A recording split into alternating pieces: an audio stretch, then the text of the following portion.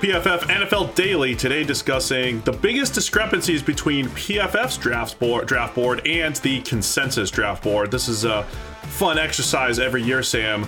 Our guy Arif over at The Athletic, he puts together the consensus board from many different sources, and then he sent us some of the differences between our draft board and what the masses are looking at. So let's go through some of the ones where we're lower on the consensus to start with Treylon Burks, the Arkansas wide receiver who we've talked about quite a bit here as the guy that with the biggest discrepancy. We have him at 46. The consensus has him 18 points higher. 18 slots higher. Yeah, and honestly, like this is just a reflection, I think, of Mike Renner in particular being a little bit leery about all the projection that needs to happen with Treylon Burks. I agree with him, but I get where other people would go in the other direction. I think Burks is a player that, to me, has one of the broadest ranges of where he could land in the entire, top end of the draft. He could go the middle of the first round, he'd go the middle of the second round, and neither one of those would make me bat an eyelid at all. In fact, I would probably agree with it. Like whoever took him, somebody takes him at 16, I'm like, yeah, that makes sense. I can see the upside. I can see the playmaking ability. He's 225. He's fast. He, do all these things. And then somebody takes him in the middle of the low second round. I'll be like, yeah, I get it. He's got a weird, weird usage pattern in college. He's never really played true wide receiver. Doesn't run routes well. Weight concerns. You start focusing on all the negatives. So what I'm saying is, consensus or any individual take on Treylon Burks, I'm kind of on board with, no matter where it is. Yeah, I'm with you too. And spoiler alert too for today's PFF NFL podcast. When we have Nate Tice on there going through player comps, we have this same discussion about but this but we really like this, but we don't love that. And then Nate Tice throws his comp out there, and I'm just like, now I'm back in. I'm back in on Treylon Burks based off of Nate Tice's comp. But hey, look, he ran 4.55. But he's got good game speed, and he's at least shown a little bit of everything you want. But that's why, again, the consensus is all over the place as far as Treylon Burks goes. We can circle back to the ones where we're a little bit lower, but as far as higher than others, PFF type of guys, we have Aiden Hutchinson as number 1. The consensus actually only has him at number 2. We're a little bit higher on guys like Derek Stingley, the LSU corner, Charles Cross, the offensive tackle from Mississippi State, and then Bernhard Raimann, the tackle from Central Michigan. Yeah, Stingley, I think, is an interesting one to highlight. He's a guy that 2019, incredible season, one of the best college seasons we've seen at any position, but certainly for cornerback, showed that he has the ability to be a top-tier NFL cornerback. The problem is, that was 2019. We've had 2 seasons since then, and he hasn't gotten close to that level of performance between injuries and everything else going on. And for everybody else, I think that's tempering expectations, or people are focusing on the recency of what he's done lately, and that's not helping his cause.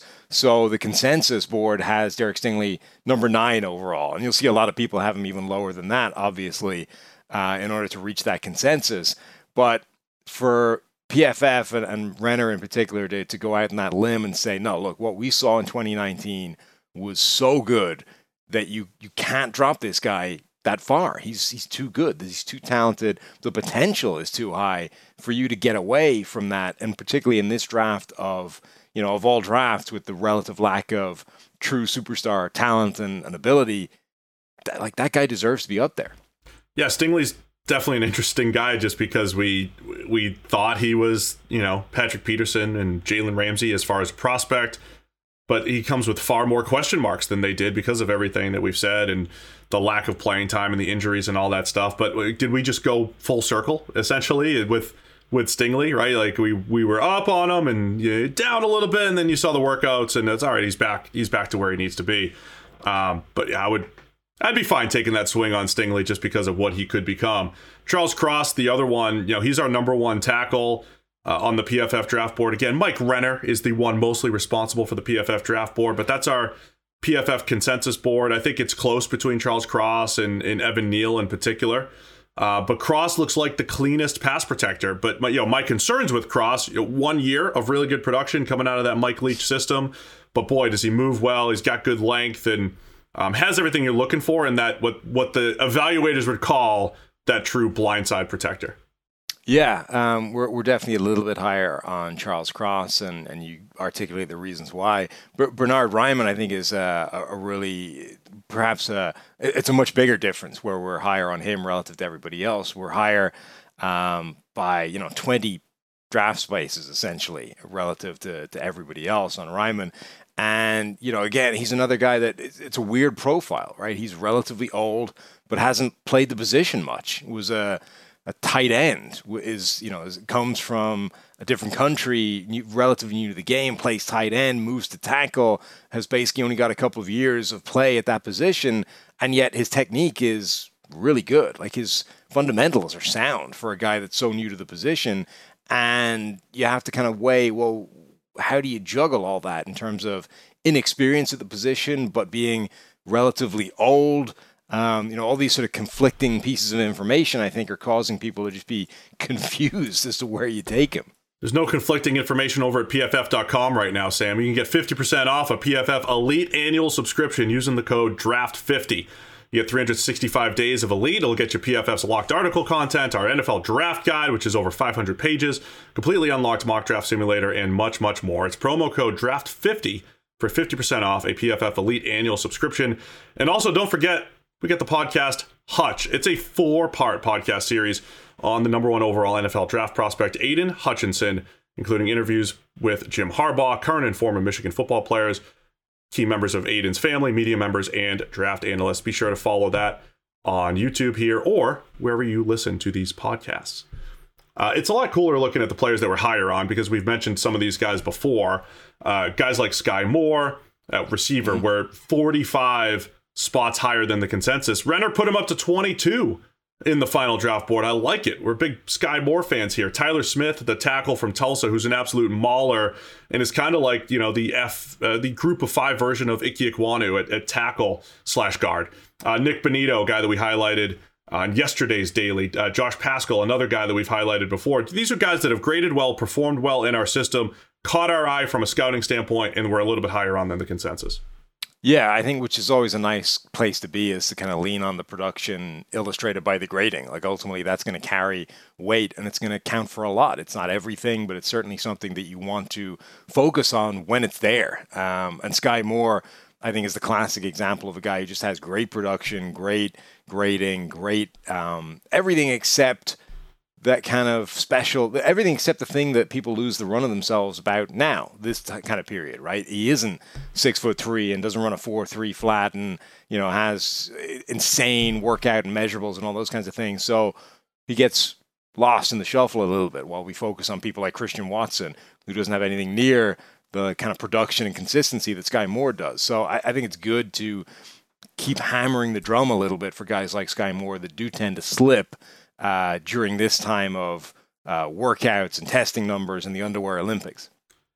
Tyler Smith, who I mentioned, is 51 spots higher. We have him as a first-round caliber player at 25. Really nice career at Tulsa. Nick Bonito, like I said, 26 spots higher. It's 51 on the consensus board. Oh, sorry. 51 by wrong. I'm reading it completely wrong. I'm sorry. My apologies. It's still a big difference, though. Nick Bonito's 54 on the consensus. Am I reading that right? Yeah. No, I think he's a first-round caliber player. You broke him down extremely well yesterday on the show. Josh Paschal, who I said, the Kentucky edge defender, I think he's going to step into the NFL, be really good against the run with some pass rush upside. Abraham Lucas, another tackle, Washington State, from that system. Always question marks there, but we have him high. And we've heard, there are rumblings that he's a potential late first round or second round caliber player. This happens every year, Sam. There's a guy like Abraham Lucas, who I don't think any outlet maybe had as a first round pick and just kind of like shows up. Caleb McGarry a couple of years ago, the tackle to the Falcons, was kind of the same thing. Second, third round caliber prospect, I think, on most boards, who ends up going in the first. Sometimes I get tunnel vision on the guys that we have projected in the first, but a guy like Abe Lucas could actually sneak up there and go a lot higher than we think. Yeah, and then the flip side of that is poor old Daniel Faalele from Minnesota, a guy that, the Man Mountain, 6'8", like 380 pounds or whatever he is, absolutely huge, but had one of the worst workouts of all time. Like, if you're going to be a developmental type of prospect at that kind of size, you have to, at the very minimum, demonstrate the ability to move. Just, be able to shift in space, not just be 380 pounds of obstacle for somebody to get around, and he couldn't. So unfortunately for him, Mike Renner in particular appears to have taken the absolute hammer to his draft stock and put him all the way down at 157 on our big board. This was a guy that was going at the tail end of first rounds in a lot of mocks, like right at the start of this process. I think the problem here, because what you just described, though, was Orlando Brown Jr.'s workout. Remember, Orlando Brown Jr. had literally one of the worst workouts of all time, but he's turned out to be a very good NFL player. I think the difference here, Faalele's got okay production. Peak grade of 82.3 at Minnesota last year.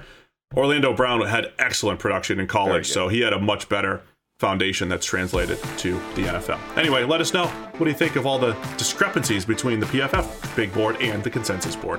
It's the PFF NFL Daily.